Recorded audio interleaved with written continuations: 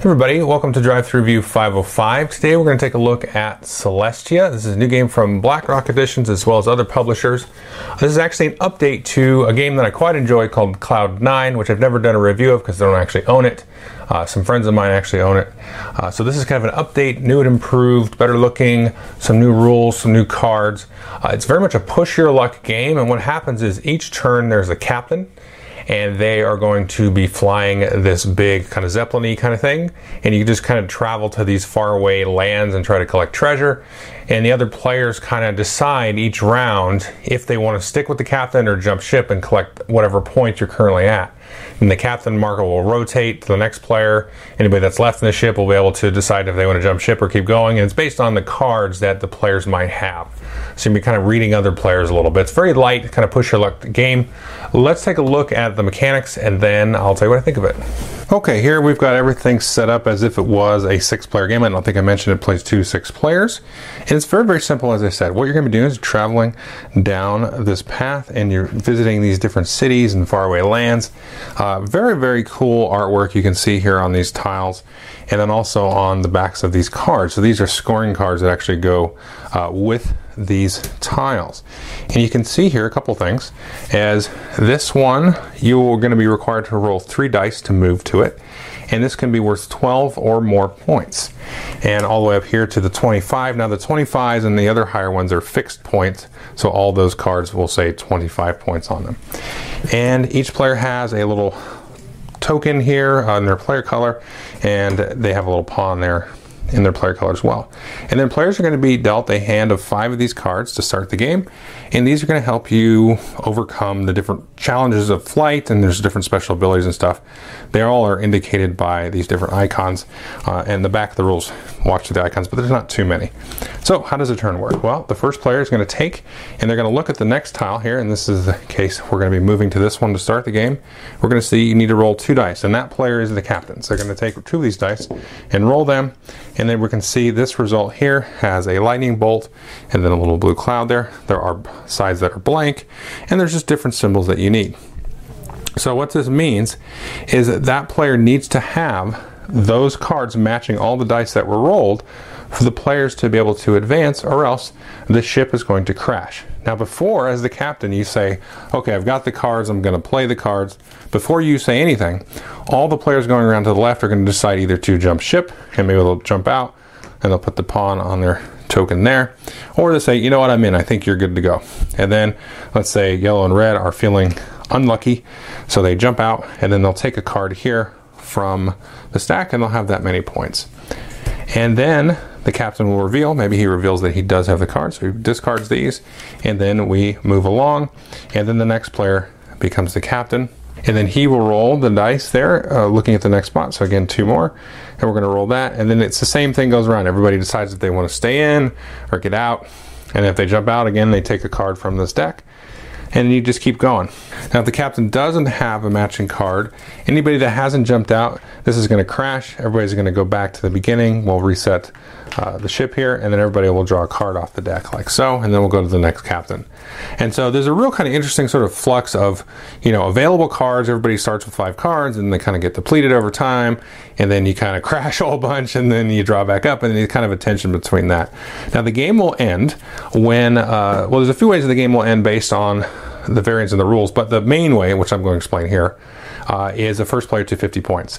We'll then announce that, and then anybody else that has 50 points or so will announce if they have a higher score, then the person with the higher score will win the game.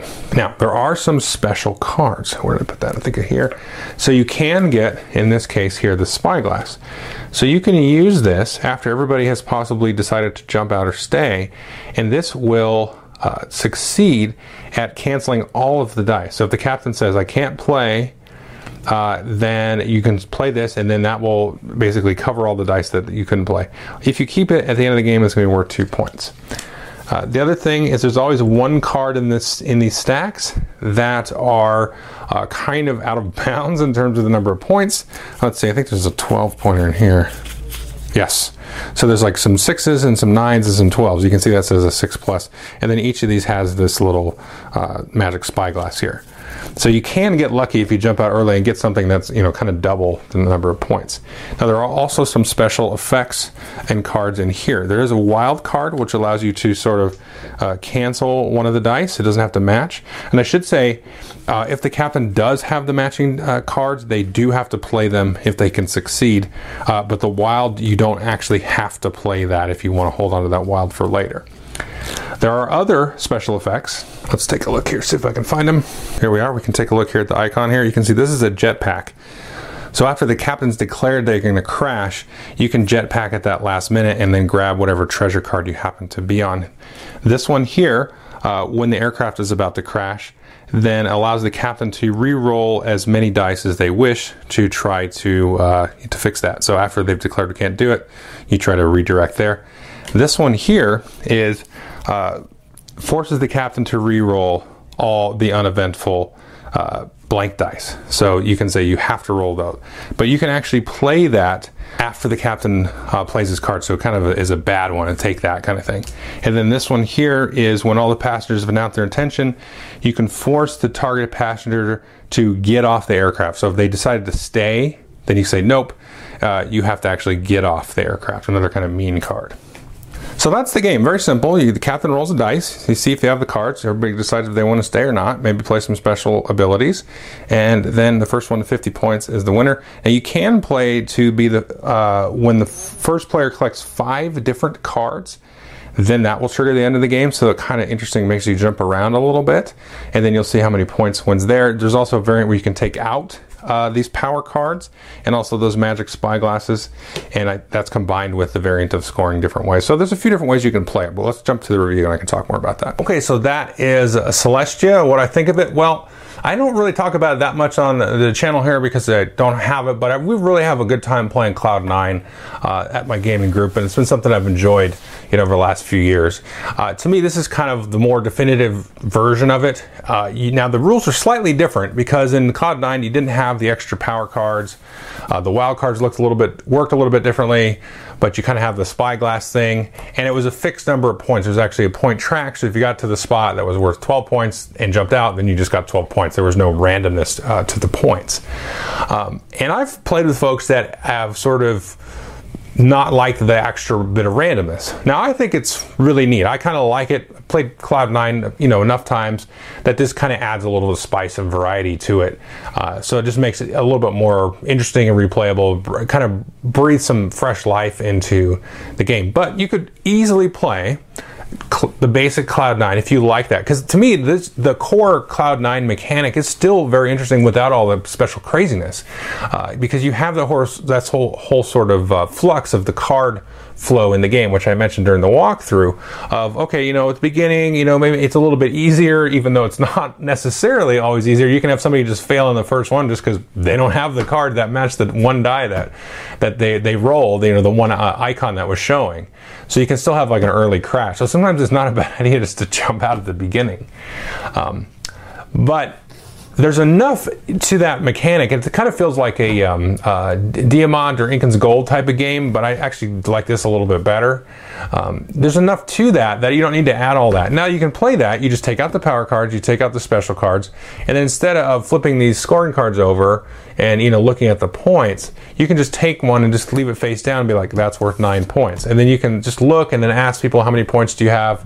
Because that's going to also add a little bit of flavor to the gameplay. As if somebody gets kind of far ahead, you're like, oh, I got to push it, I got to stay in, you know, and sometimes you stay in, you don't want to stay in, but you have to get up to the point. So you can just take these and say, this is worth 9, because that's what the spot is. So you can play that sort of vanilla way of playing. And so that's actually a little bit easier to play with kids as well, especially when they're first getting into the game, because the icons are kind of small and you've got to keep referring to that. So there's just that little extra layer of complexity for a kind of younger child to consume all that, you know, especially the first time they play a game. So you could play that basic Cloud9 and then you kind of work your way into, you know, the cool special abilities and the spyglasses and all that kind of stuff, and then play around with how you do the scoring and all that kind of stuff. So it's a little bit toolkitty in a way that you can actually play the more basic game and then add in some of the crazy dynamics, which I do personally. And now that I've kind of sort of sounded like I'm bashing on it, I actually really enjoy that way of playing it. It adds just that extra flavor. You know, do they have these other cards? Is he going to hook me in and keep me in there? Because maybe I'm trying to jump out and grab. If you're playing that variant where you have to have 5 different cards, it's like, oh no, that's going to give you your last one. I'm going to hook you in there. So you can kind of hold those cards for those different moments and stuff. And I like that kind of stuff.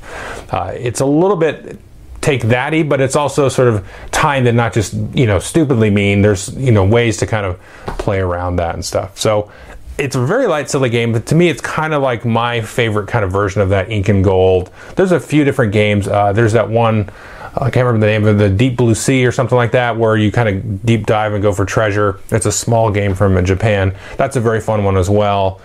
This one, it kind of fits in that same thing, and I think this one is probably my favorite. I do kind of get a kick out of these kind of push your luck games, and in a little bit light amount of bluffing, and the bluffing isn't very heavy at all, but it's just a fun filler, really, is what it is. You play 20 minutes and then you have a good laugh, and then you play it again if you had a really good time, or you just move on. So I would definitely take a look at the Celestia. Like I showed you, the art's really good, so it's going to look nice on the table, and you have this cool boat ship thing. That's neat. Okay, that's Celestia. Thanks.